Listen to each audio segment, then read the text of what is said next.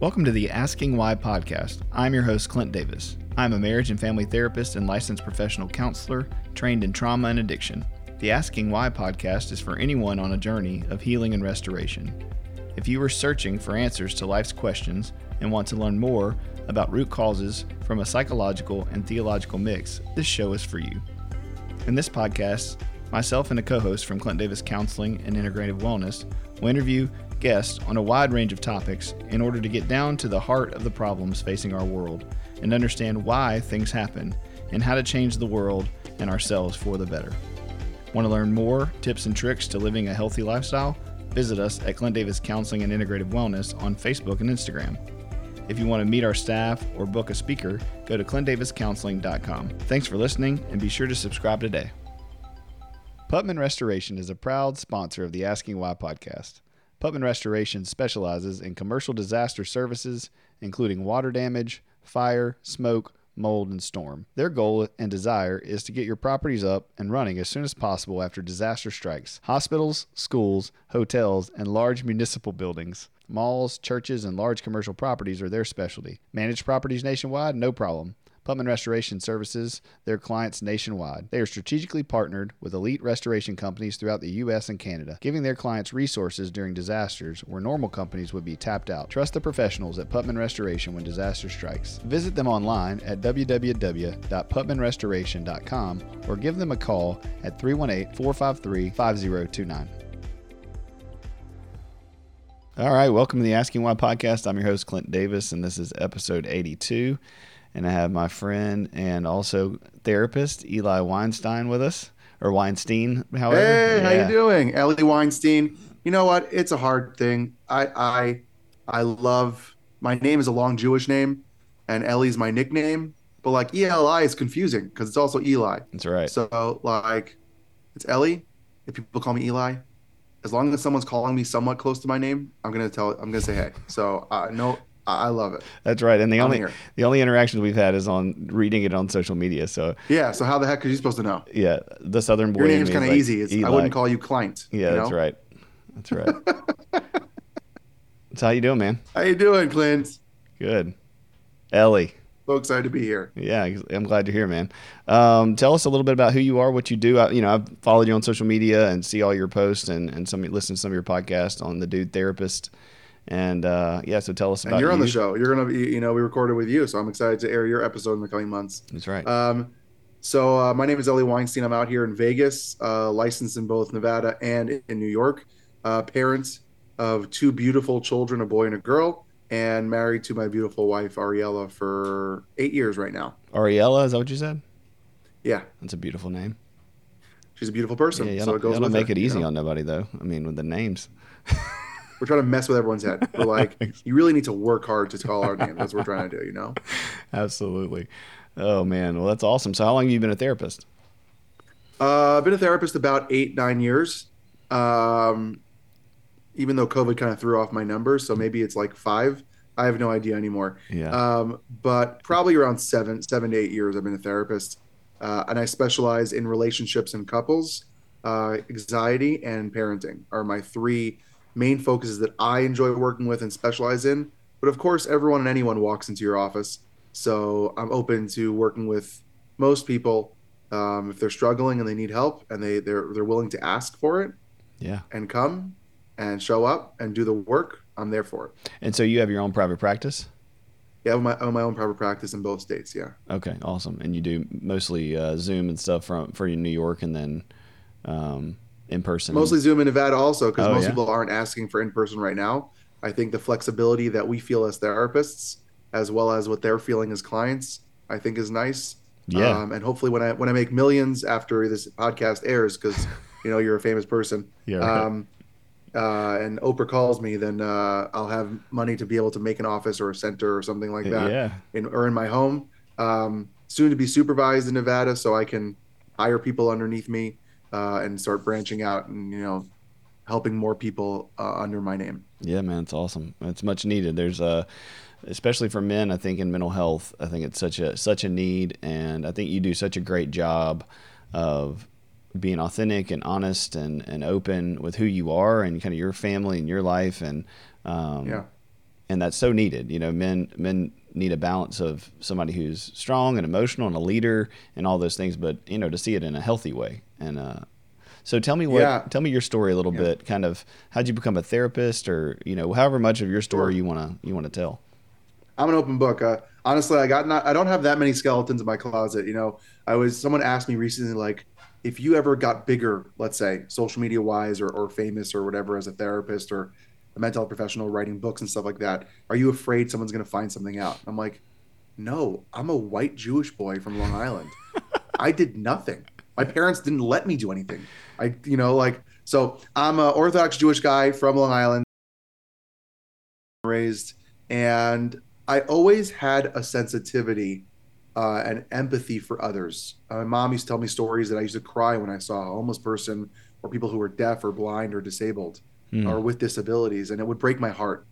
So I always knew I wanted to be in the helping profession, whatever that meant. And of course, doctor was on the table. I didn't want to be in school that long, didn't have the patience. I have ADHD, um, which is what led me to go to therapy. ADHD, which then led to some anxiety. Um, Maybe they're hand in hand or one and the same, depending on the day. Hmm. And so I found this beautiful world of someone who was in my corner, giving me love and compassion, with no judgment, who wasn't my parent, who wasn't above me, but was with me Right. through life. And there was a day when I'm like, I want to do this. Hmm. I want to do this. And I always was that kid at recess, who was the one in the corner listening to other people talk about their problems. Um, Usually it was women, girls at the time. They were, high school girls or whatever it was.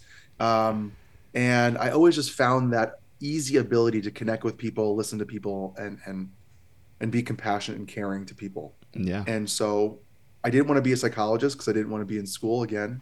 ADHD, didn't think I had the patience to be in school for 5 to 7 years. So I went the social work route. So I was in school for 2 to 3 years. And now I'm a LCSW doing the same work as a psychologist. So who cares what your license is and that title? If Yeah. you're helping people, you're helping people. And that's my belief, really. Yeah, it's good, man. Yeah, it's crazy because the average person listening, they don't know the difference between all that stuff anyway. No. Mental health professional, LPC, LCSW, psychologist, but boy, our boards care about it, and and we want to Yep. respect and be ethical within the scope, but um, the average consumer just wants help. They just want somebody who will listen to them, help them, direct them in the right way, give them some tools and resources.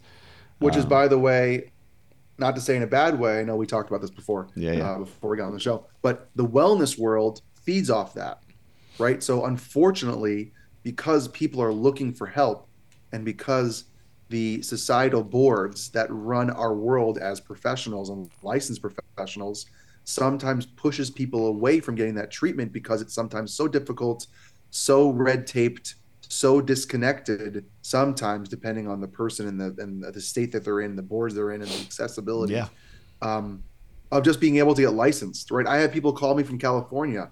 It is so hard to be licensed in California from another state. It is so difficult. I have to go back to school. I might have to take another test. I'm done with that. I've done that already. Gone through two licensing tests and my master's degree. I don't want to do that again. So yep, what about the people in California who there's not enough, or they find a vibe from someone else, right? So I think the wellness world feeds off that and sometimes can be hurtful because it's people who are vulnerable just looking for help. So yeah. if you are looking for help, make sure it's someone who actually cares about you and isn't trying to gouge you for money, but actually has some connection or helpful guidance and not just a life experience, you know? Yeah, it's good.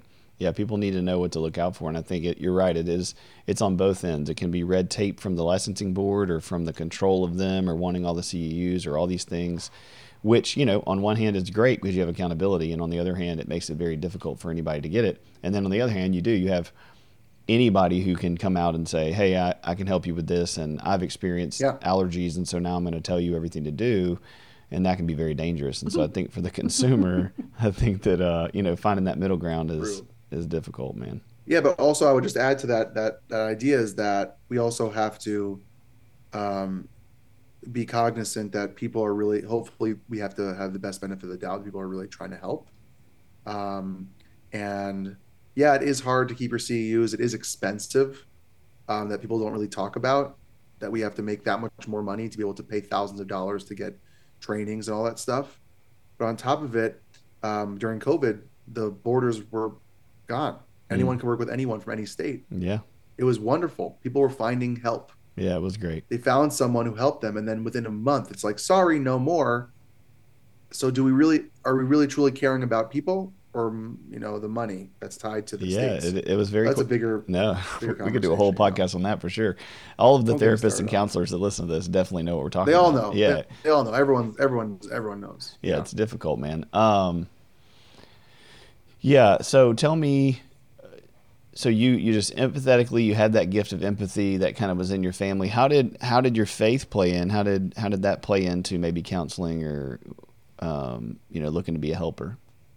Yeah, well, I think, and I'm not speaking for all religions here. I can only speak for mine. I think as an Orthodox Jew, I was always brought up in a world that was giving.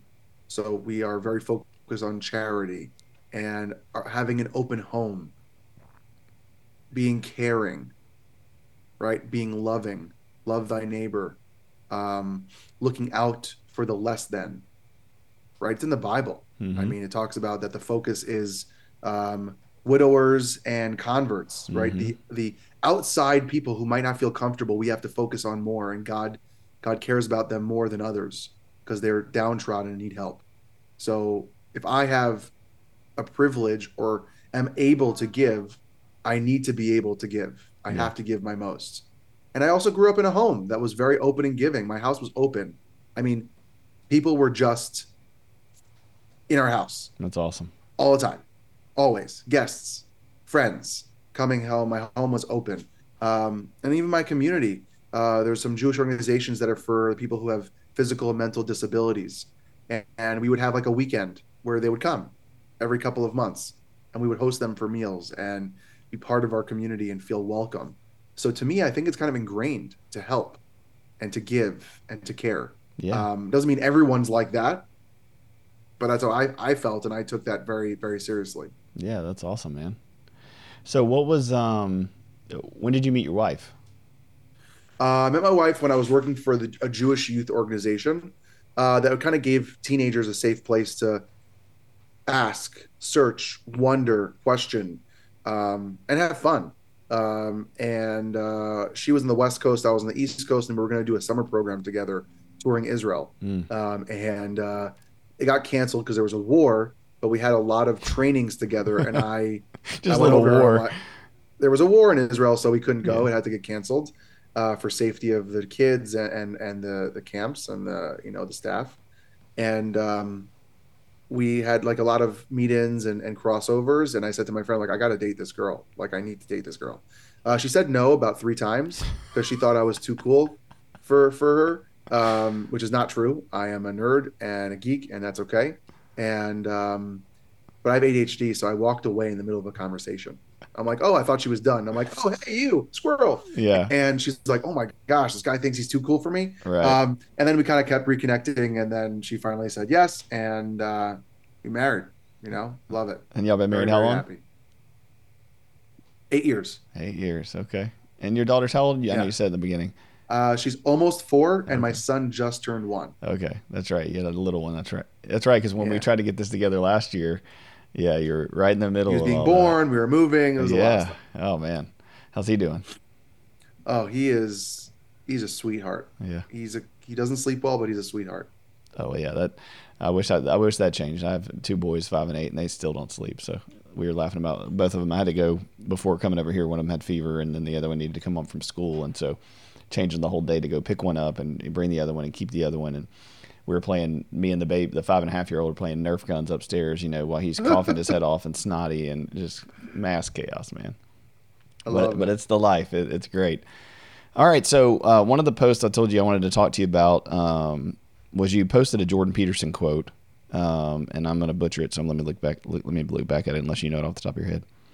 Aim to be. Let's see. Aim to be good. Pray for happiness. Yeah. Remember that? Yeah.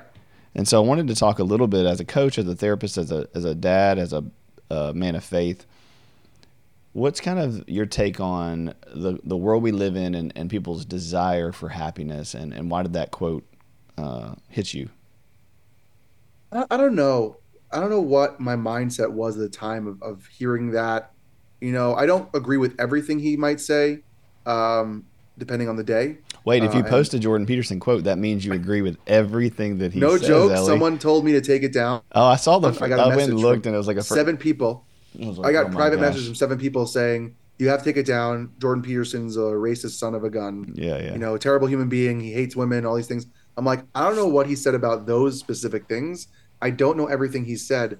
This specific quote that I heard him say that came up on TikTok, Reel, whatever social media snippet of his speech.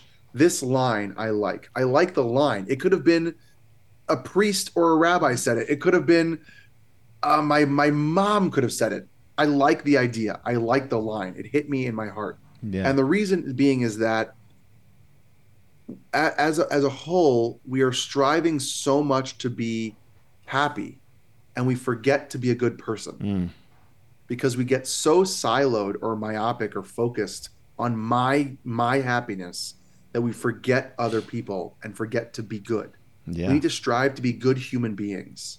And with that doesn't mean we're always going to be happy, but we got to pray that we're going to be happy and pray for happiness, because doing good doesn't always equal happiness. mm, Sometimes it's hard, yeah, it's tough, it's rough, it's dirty. Sometimes it's down in the grime of the world to do good. Sometimes it's not enjoyable, yeah. Many times, right? but it's still good work. Yeah, So praying for happiness, I think, is better than the idea of, it's like the thing that people say now is the Constitution didn't say that you're getting happiness, it's pursuit of happiness, yeah. right? It's like the thing everyone talks about. One of my favorite movies, Pursuit of Happiness with Will Smith, Well, that's a I great think is a movie. beautiful movie, and I think everyone should watch. The idea of, he was poor and was running from interview to interview, working his butt off, and he has fulfillment in something that he put his hard work in, and that is happiness, Hmm. not millions of dollars, not these other things. So whatever it was, I think at that moment in my life when I pushed, I think it was a couple months ago or a year or so ago when I posted that, it was this idea of, don't forget to try your best to be good, do good, and help people, um, and don't forget to pray for joy and happiness, because we also need that too, and sometimes it's out of our control, and we need to get a little extra help from other forces. Yeah. So why do you think doing good leads to what do you think it leads to then? If not happiness, right? What do you see it leading to? Well, I think there's like two ideas here, right? I think there's also fulfillment, right? I think that fulfillment is a sense of whole, or a sense of connection to something. It doesn't always equal what we've always view as a smile of happiness or elation or Hmm. joy. But fulfillment is a total different feeling of maybe a subcategory of happiness, Yeah. or a different avenue or angle of happiness. Because happiness is a very general term, it's very vague. Hmm. So I think that being good or doing good creates fulfillment. It doesn't mean that we are laughing and happy and, waking up in the morning with a pep in our step, Yeah. but it can drive us. It make us feel that we are worth something, or that our life is worth it, because we are doing good for the world and for the people in our circles, in our life. Right. So you would say that's like purpose. Yeah, I think doing good can create purpose and fulfillment. It doesn't always equal happiness. I Yeah. think happiness does come with doing good, but it doesn't always equate or equal that automatically. And I also think it's our perspective, right? We can do a lot of good, feel fulfilled, and then say that wonderful statement of, this is not enough. Hmm. I need to do more. So sometimes, if I'm going to read into what Jordan Peterson said, um, as someone who doesn't know anything that he thinks in his head, was the idea of, I think, also praying for happiness to me is praying for being content. Yeah. So I can do a lot of good, but I also need to pray for me to feel that this good is good, or Yeah. that I am good enough because I did as much as I can. And sometimes I think that's also, I think in the quote or the little snippet that he said was that we're going, going, going, and we can do good, but don't feel happy or fulfilled or joy because we're doing the next thing or trying to do more and more. And Yeah. I think also the prayer is that I can sit back and go, okay, I'm happy I did good today. Yeah, it makes me go two directions. Like one is just the neurology of happiness and dopamine and where we're at. I know this is talked about a lot, but just the culture of people who have grown up being miserable, having trauma, being abused, being neglected, being disconnected, broken attachment, all the things you know about.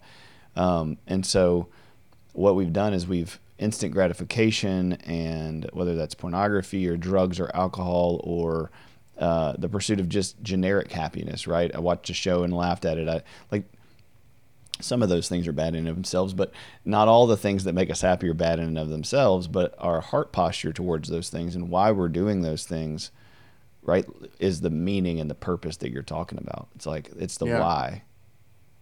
And Yeah. I was gonna make a video about this today, and I still will because I don't know when this episode is coming out, and there's yeah, two Friday. different content. So I'll do it today so I can get a beat on it. Yeah, please do it. I'll share it. And then LeBron, LeBron James just passed, right? yeah. Was it Will Chamberlain? Yeah. No, Will Chamberlain was the most points per game. Kareem Abdul-Jabbar Yeah, for that's the right. most points ever scored by an NBA player. And there's a famous picture going around that everyone's exploding, is that everyone's on their phones, except for Phil Knight, who is the creator of Nike, is sitting there, locked in, present, in this moment of history of the NBA, that he has seen hundreds of thousands of he created Michael Jordan, like him and Yeah, yeah. Jordans. That's him. Yeah. It's freaking him. He created Jordans, Yes. not Michael Jordan, right? So he's seen and has been to so many games, and he sat there with his phone in his pocket and experienced. That wasn't instant gratification. That wasn't for a post on Instagram. That wasn't for his website. It was just him experiencing life. And I think we forget that. And that's real fulfillment, is actually being present and being in the moment. It's why, to tie it into religion, I know this is a lot more, we're talking more religious stuff here. It's why prayer is so impactful, right? It's why I don't like, and I've been to synagogue where people use their cell phones and they have the prayer book on their cell phone. Yeah. I think that's ridiculous because you're automatically going to get distracted. Disconnect from this. Yeah. Get a book. Read a prayer book. Be in the moment. Yeah. Don't use the technology. Yeah. Right? Because that's what we're trying not to do that here. We're trying to be something above that. Yeah. And more simple. So that picture's going around a lot now. Everyone's like, "Oh my gosh, Phil Knight's a genius." No, he's not. He's just simple living his life, Yeah, it is funny though, the correlation that he owns Nike and runs a company and is successful, and I think part of that success being long term is learning to be present. You can get away with it here and there, but I think in marriage and parenting, especially in work, being present, is so important to the long term success of whatever it is you're doing. And you're right with prayer; it's so true. I mean,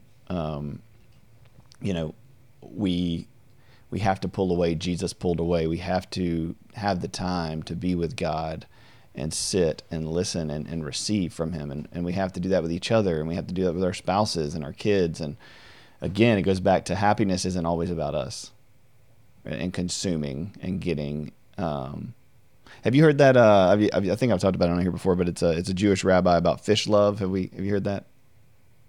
I think you mentioned it on my podcast. Oh yeah. I didn't have a chance to look into it, but I would love to hear it again. Yeah. So I can actually remind myself and actually look into it, because I love the idea. I love the idea. That's right. So it's a Jewish rabbi, and he's walking, down the street, and there's a little pond, and there's a guy fishing, and he says, "Oh, I see you. You're fishing." The guy says, "Yes, I love fish." And the rabbi says, "Oh, you love fish. So you saw the fish, you caught the fish, you killed the fish, and now you're eating it." He says, most of the world's love is fish love. Is I see something that I want that's going to make me feel good, that's going to be fulfilling, and we call it love. When love is really service, it's giving. It's like you said in the very beginning, it's caring for someone else, looking for the downtrodden, the one who's missing out, the guy at your work who feels disconnected and unincluded, just those things. And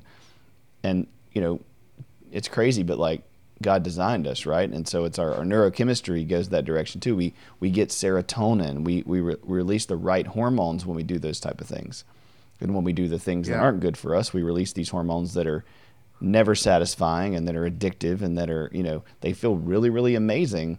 But man, you got to have more and more and more, and you never catch up. Yeah.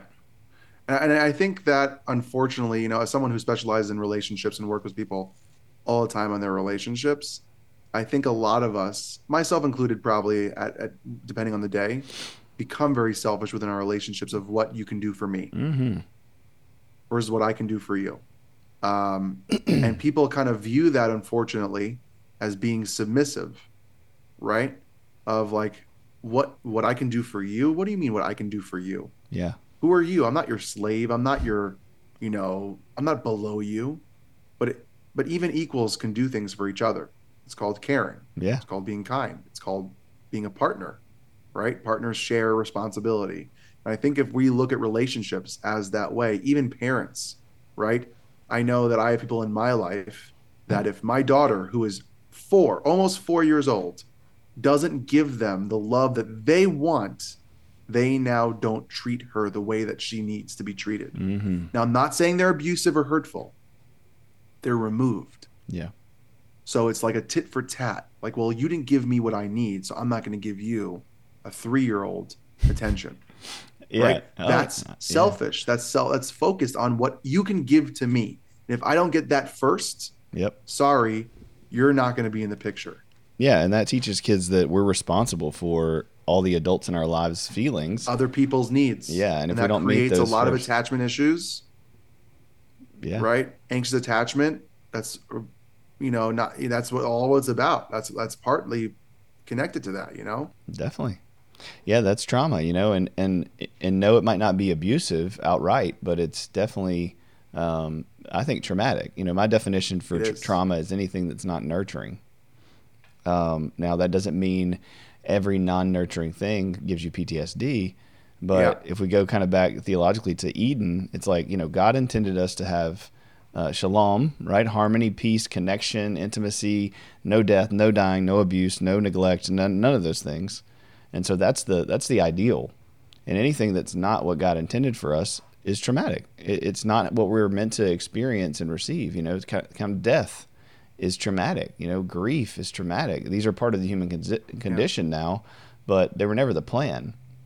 And so I think we've done a really huge disservice in minimizing people's trauma and experience. Yeah, and I think also, some people are afraid to talk this way when it comes to mental health and therapy because they're like, how could you conflate religion and mental health? Mm-hmm. I think there's a balance that we can create. Like, I can have perspectives that guide my life, a value base, and translate it into a mental health perspective that doesn't have the same words as, let's say, Jesus or God, Mm-hmm. or Judaism or Christianity or Catholicism or whatever religion, or Islam. It doesn't have to be. I'm just picking the three biggest ones. Yeah. Buddhism. You can take whatever you want. Take We're any not ism leaving you'd anybody like. out. Okay, we just can't list Every all ism 1,000. you'd like, except for Scientology. We'll leave that one out. Or any cult. We're canceled right? now. But right, that's it. They're gonna come after us. Leia Remini, protect me. That's right. But we can take that as a value based. I remember once I had someone call me and said, "You're Jewish." I said, "Yeah." Is that going to dictate your therapy? And I said, "It dictates me. Like, I am Jewish. Mm-hmm. I'm not going to preach and try to convert you as a therapist. I know the difference and the boundary, but myself, I run on that mental energy. Mm-hmm. That's my thought process. That's where I think. That's where I come from.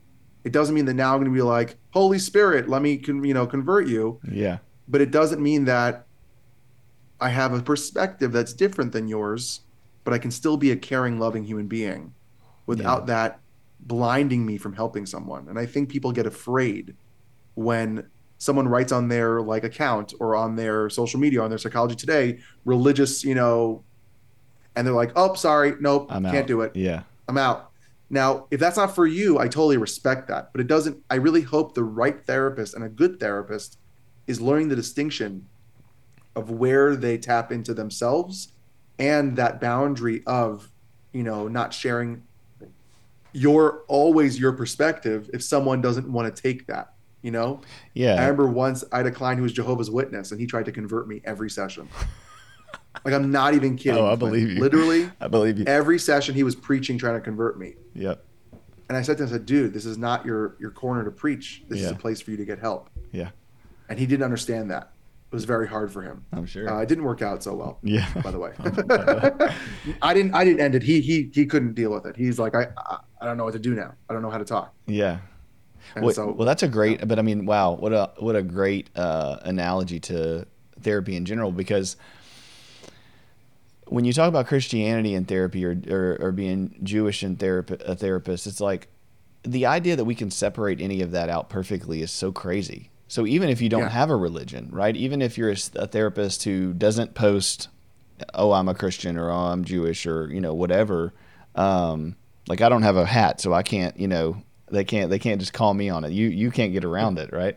But the reality is, I should just wear, I should have like one of those really big gold cross necklaces, and then I'll just wear a huge that. Cross, or you should just wear the priest thingy, Exactly.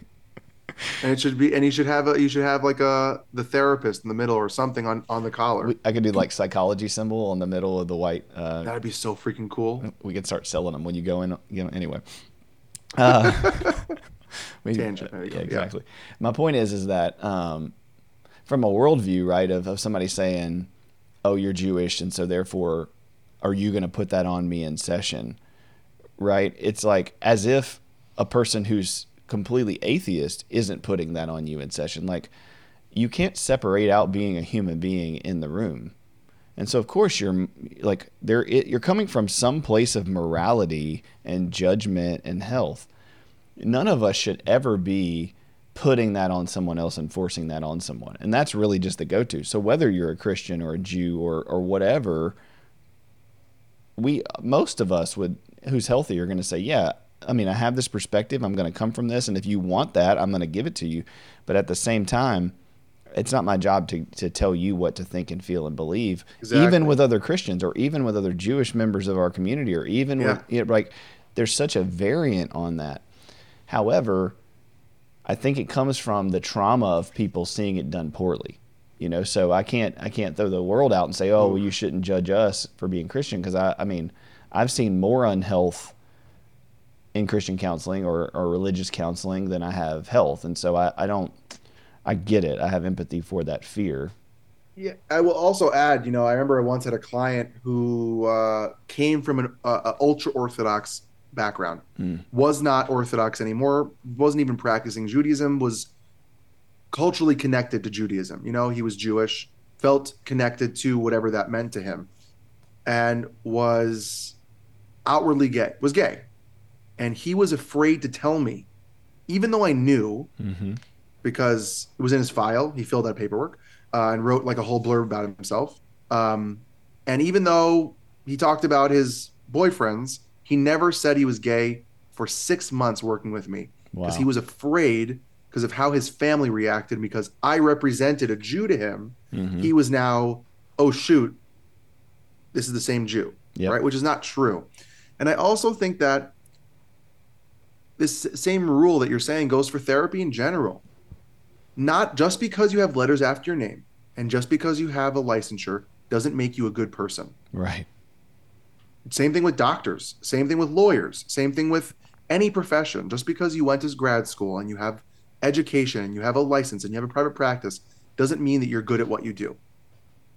So people have this view of therapy. Like, I had this one experience with a therapist.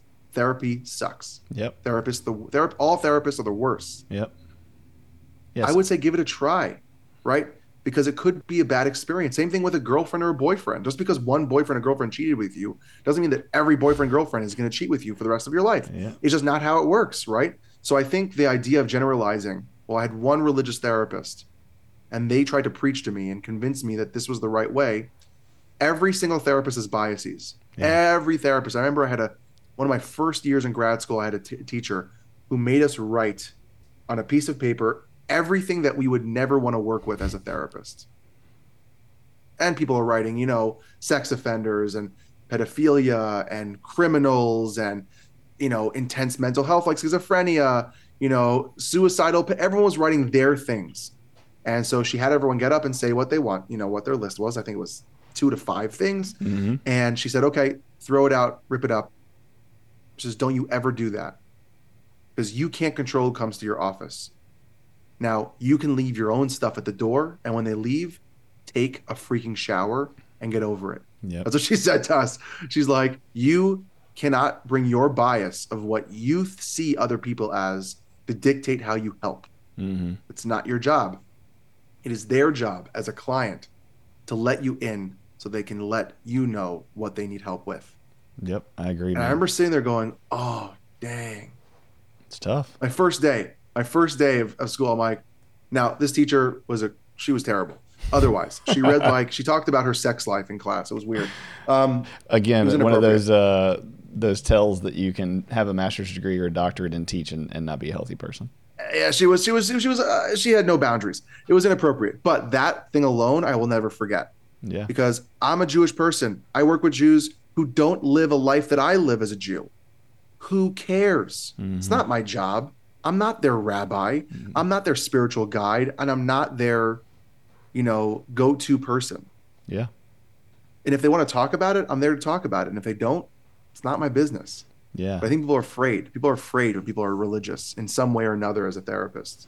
Yeah, I'm with you. I think it's the same thing. I think you're right. And I, like I said, I empathize with their fear, but not everybody's like that in all of those categories. And I think for the person who's listening who has that fear, I think from a therapeutic standpoint, it's like, yeah, so get healthy about that because that's a you issue, and it might be right? You might have been burned, but your job is to heal from that and not have that cognitive distortion of overgeneralizing and black and white thinking, because you're going to stay stuck and miss out on the healthy, loving people out there who want to genuinely support you because of one person or a parent or an ex-spouse or whatever. And although trauma is real and we have to process it and we experience it, I think we got to help people as a society better move out of that victim seat into personal responsibility. So tell me what do you think, what do you see the swing in therapy from, children to be seen, not heard, to, children should run the house and have, be emoted at all times and never cry and always be taken care of and comforted. What balance do you find in your life, whether clinically or personally or whatever? Yeah, please. I love that question. There's a recent person I collaborated with. Her name is Dr. Jodi Carrington. She wrote a book, Be Seen, I think, or something of that nature, something with seen. I think one of the things that we do as therapists, hopefully well, is let people be seen, right? Is help people be seen in a way that's them. And I think that as parents, I think that there's a balance as well, right? Back up for a second about the power of a therapist is that we are giving someone a healthy interaction with a human. We are trying to model what healthy relationships are. Not all therapy is, how does it make you feel? Let me tell me all your dark, deep, like this morning at a therapy session, we just chatted as two friends. And that's what he needed from me this morning. Mm-hmm. Two people having a conversation about life and family and perspectives and opinions. So we have to do the same thing for our kids, right? We have to help them be seen and respected. We have to help them grow as what it means to have healthy relationships and also what it means to have healthy emotions. So yeah, you better cry. You better get angry. You better be happy. Those are things that need to happen on a daily basis. But how do you deal with that, right? So we're not going to say, go to a corner, shut up and get out of here. That's the bad extreme.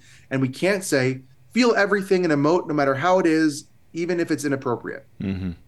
Life is about balance. There are good times and not the best times to express, right? Just like you don't laugh at a funeral. It's inappropriate, right?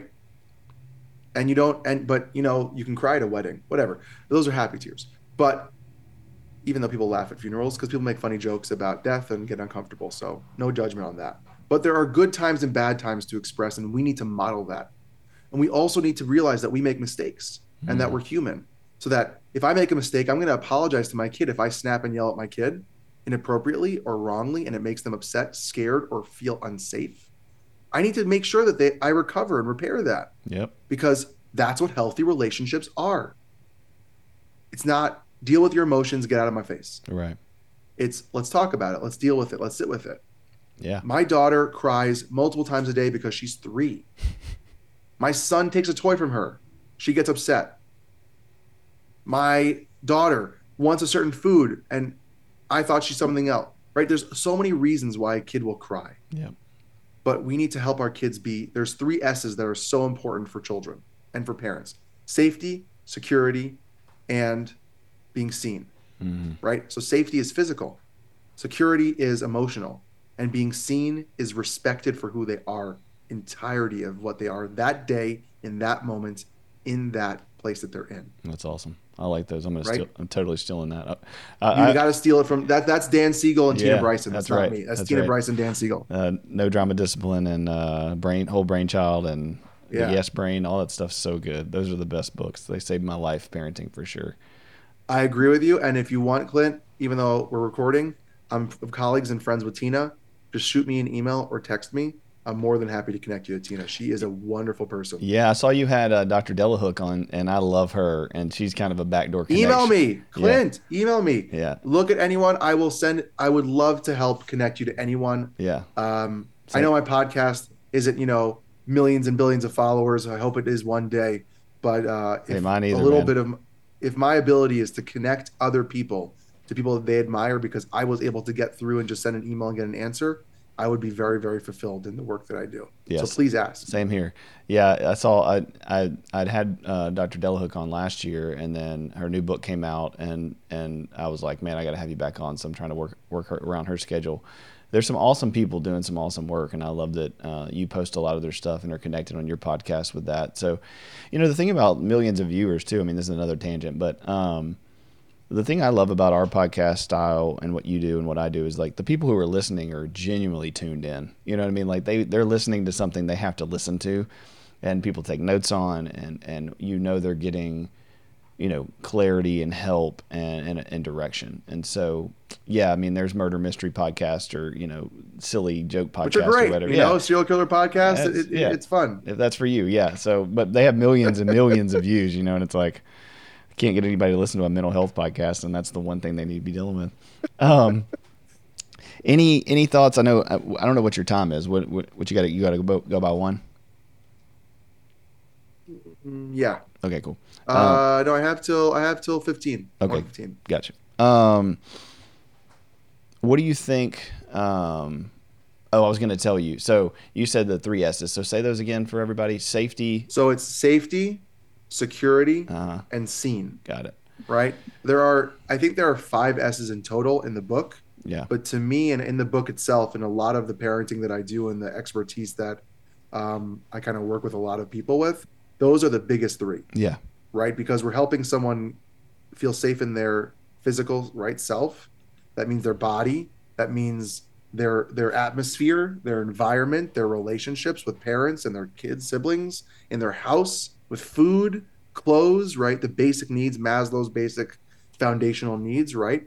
And then you have safety and security is the idea of emotions and feeling that you can be your full self emotionally without being judged, yelled at, put down, disgusted, ashamed, or guilty for feeling.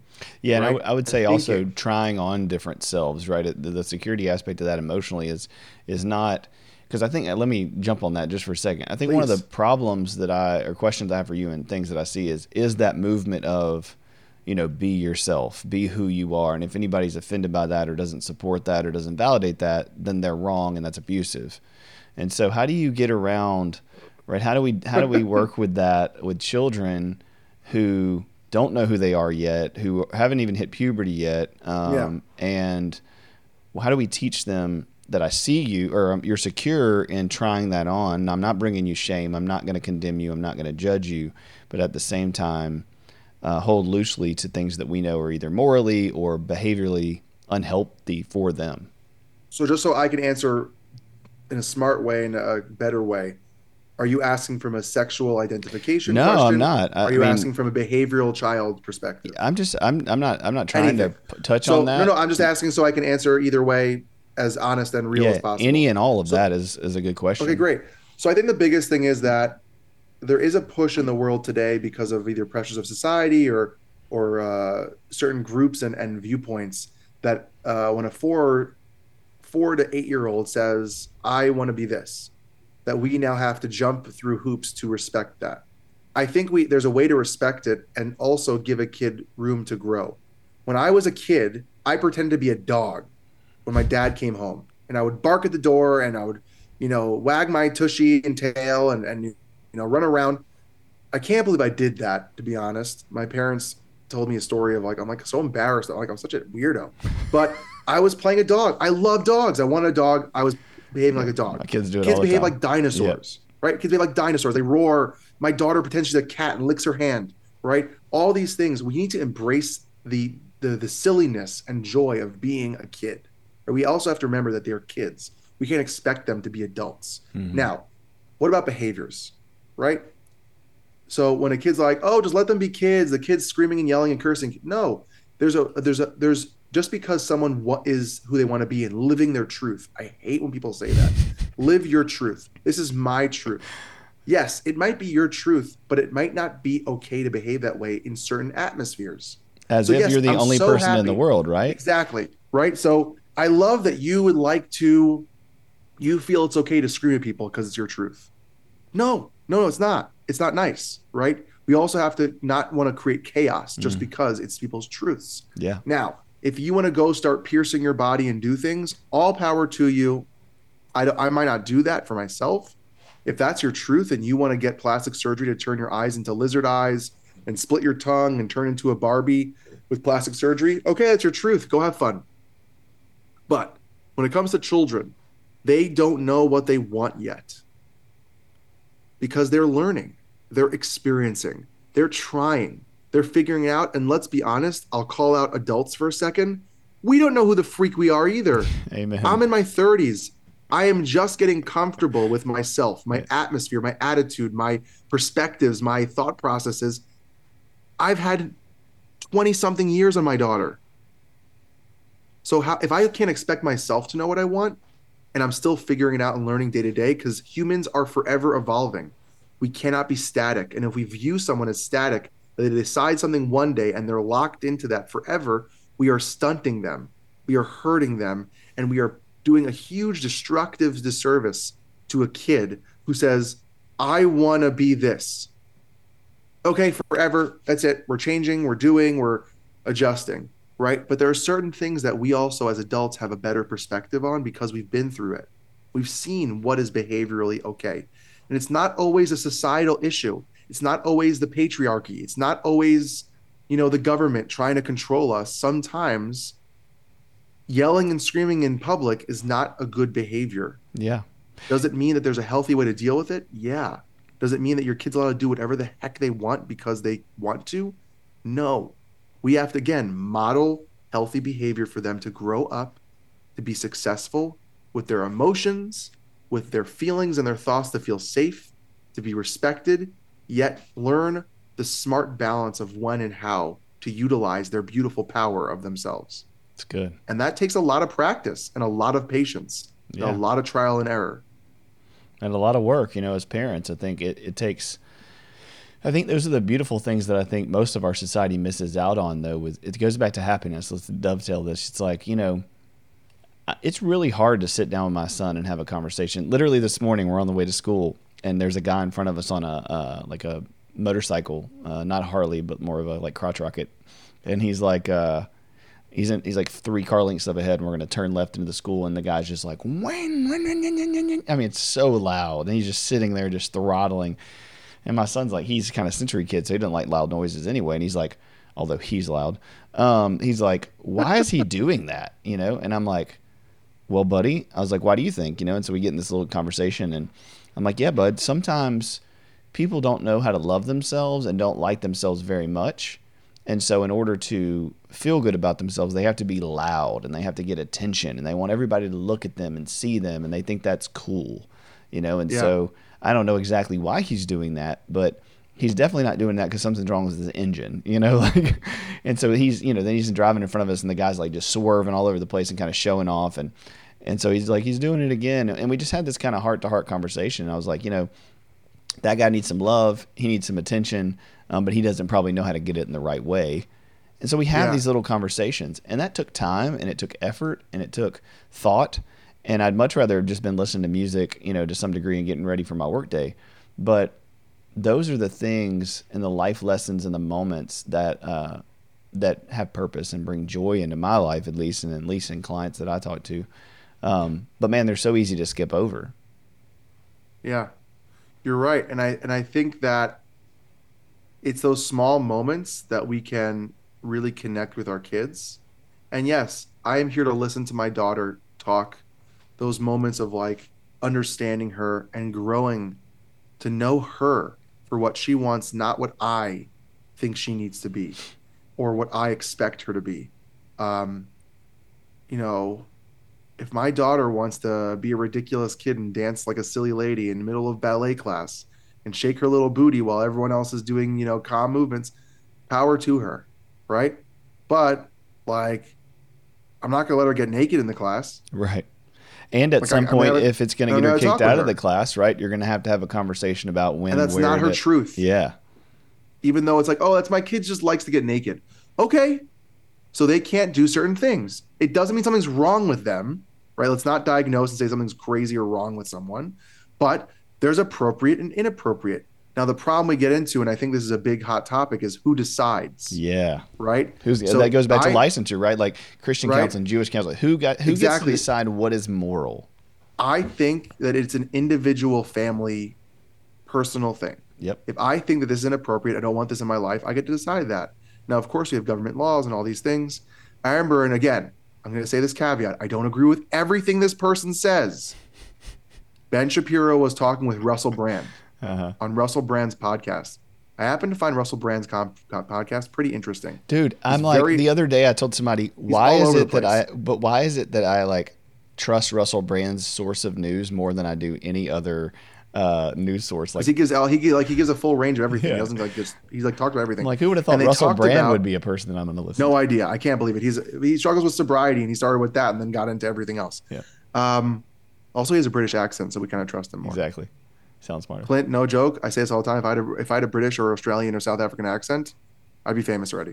I'm telling you, it's just the accent. But no, all joking aside, him and Ben Shapiro talked about something that I think is a very important concept, is the idea of if we lived in a siloed world where I focused on what worked for me and respected you for what worked for you, and I let myself live my life without judging another person, and you lived your life without judging me, and we can live on the same block, and you can paint your house whatever freaking color you want. And if you want to be, married to this person and live your life this way and talk this way, but you don't take that lifestyle and force me to live that lifestyle, and I don't take my lifestyle and force you to live that lifestyle, we would live in a less chaotic place in a more respectful, kind world. Mm-hmm. So I think when these decisions of what is your truth, I think is an individual idea of what works for me and my family, what works for me in my religious belief. Now, the silo might be a community where it's a synagogue or a church or a mosque or, a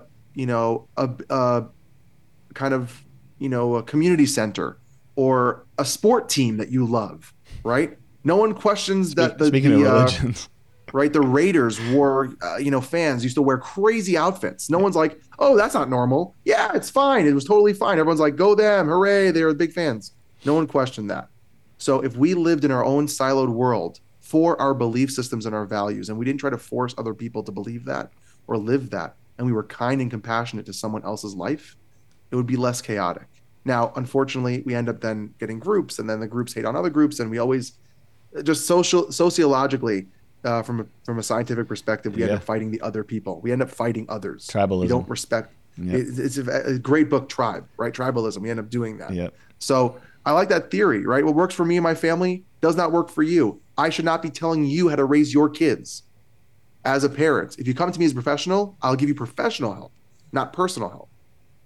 Right? So everyone stop having opinions about other people and telling them what to do. It's just tiring. Because what works for your kids, Clint, won't work for my kids. And that's great. Yep. They're your kids. They're not mine. Yeah.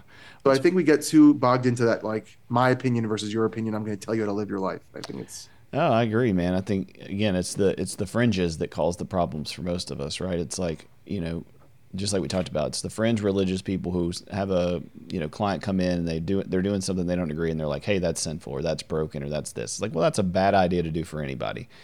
You can give Yeah. options. You can say, hey, well, the research shows this. Some Hmm. people I've seen that done this way and this way. You're going to have to find what's best for you, and let's talk about if that's best for you. And I'm going to be in relationship with you as you figure that out, and you'll figure out real quickly whether that's best for you and your family or not. And I'll keep being in relationship with you as you figure it out. But I'm going to point out to you the discrepancies and the incongruence, right? I mean, I think that's health all the way around. If you come in my office and you say, "Yeah, I'm a Christian. I believe in Jesus, and I believe he died for our sins, and I believe he loves me unconditionally," and then every time you come in, you're telling me I'm a piece of crap, I'm unworthy, I'm broken, I can't believe I did this thing 15 years ago, then we're going to talk about the tension of the truth of that thing that you say you believe that you're not acting out of. Yeah. But that's not me pushing my religion on you. That's if you came in and said, I believe that trees are going to grow candy canes one day if I'll just be nice to everybody, right? And then the next day you're really mean to everybody and say, hey, man, you know, you must not care about the candy canes because you're doing the opposite of what you're saying you actually believe is good for the world. And so, yeah, I think it gets real messy when people judge other people. And I'll touch on that. I think people misunderstand the idea of judgment too. Like me saying, hey, this doesn't look like a good idea for you, or research shows, or in experience, this thing can go badly, is not me saying, I think you have less worth and value, which in my opinion is what Hmm. judgment is. Judgment is I see your behavior and I judge your heart and your worth and your value to me. Hmm. But me looking at your behavior and saying that might not be healthy is not me judging who you are as a person. Does that make sense? Yeah, I love that. But so many people are like, oh, well, you said, you and Ellie were talking about this and y'all were being real sexist, or you were being real this because you said this. And it's like, no, I didn't say you were less than because we have these beliefs. I said, I don't think these behaviors are helpful and healthy. And it's like now everything that is just a hypothesis about something is a judgment of your character and morality. Yeah, 100% agree. It's so many things intertwined that you're gonna get me in trouble. I'm gonna talk forever. Yeah, no, it's good, man. I appreciate you talking about all this stuff, and like we said, I love talking to you, because, and I love the stuff you do, and because we're such a common thread, and it's so rare to find somebody who thinks the same way in the same spectrum from a faith background, and is trying to figure this stuff out, man. Because they're especially, I mean, I don't know about you, but being a Christian counselor and understanding trauma and psychology, there's not like really a pathway. There's not a Hmm. really good pathway to figure out how to do this and have these conversations in the right way. There are pathways to do it very poorly and wrong and get in trouble. But I think doing it in the It's right way is hard. Yeah, I agree with you. So I And don't, it's good to find other men that are, you know, in this world and doing the work as well. absolutely, man. Well, any closing thoughts, comments, things you want to tell the world? I just think that if you need help, try, really try. Don't be afraid to look and fight for your health, whatever that means. That means looking, searching, being comfortable with someone. But remember, you have to be in charge of yourself. Mm-hmm. You have to be the one to make that effort. No one else is going to make it happen. That's If right. someone pushes you to therapy, it's not going to help as much. You have to be the power and control of your own destiny and your own journey. And just please be kind to yourself and be kind to the people in your life, because life is very limited. Life is very short. Um, and it's too precious to waste on stupid things. Yeah, man. So connect to your loved ones, connect to something bigger than yourself. Try to find fulfillment in your daily life, and hopefully that breeds a place that is happy, joyous, and fulfilling, where you wake up every day pretty proud of the life that you have. That's awesome, man. I really appreciate you, Ellie. And sorry I butchered and said Eli in the beginning, even though I told myself 4 times not to say Eli when I was getting on here. So, Hey, I had some on my show a while back that she reminded me right before we spoke, and I still did it. Yep. Yeah. Everybody will forgive us, I'm sure. As long as you do, I'm good. I'm good. I'm good. Find you at The Dude Therapist. That's your podcast. And then they can find you on Instagram. What else do you got that they can find you on? Well, I offer parenting and relationship coaching, and I also offer therapy, couples therapy, individual therapy. Working on some courses that I can't promise will come out anytime soon because I'm doing it on my own time. Yeah. Whenever it comes out, that's when it's going to come out. You can find that on my website, ellieweinstein.lcsw.com. And if I also offer speaking engagements, so if you want me to come out to your area to speak about relationship work, parenting work, or anxiety work, or anything you want me to tailor it to, I'm pretty good at tailoring speeches to what is needed and what would be helpful. Please just reach out and see what I can do. Yeah, man. Well, we're going to do a collab. I know we were messaging about it earlier, but I'd love to do some more conversation with you about faith and mental health and maybe just do a little series for people, because I think there's a lot of people, love that, faith-based people and also professionals who are trying to thread the needle on some of this stuff. But man, we just have so much baggage in our culture around fear. And I think you're one of those men that, that I see that is living his faith out. And it's not just a thing that you're doing, and it's not just a thing that's on the side, and it's not just culturally relevant. And I hope that I am that same way. And so I think we could do a lot of good together. So I look forward to that, and I hope our listeners get excited about that. So check Ellie out, and man, thank you, and God bless everybody, and have a good week.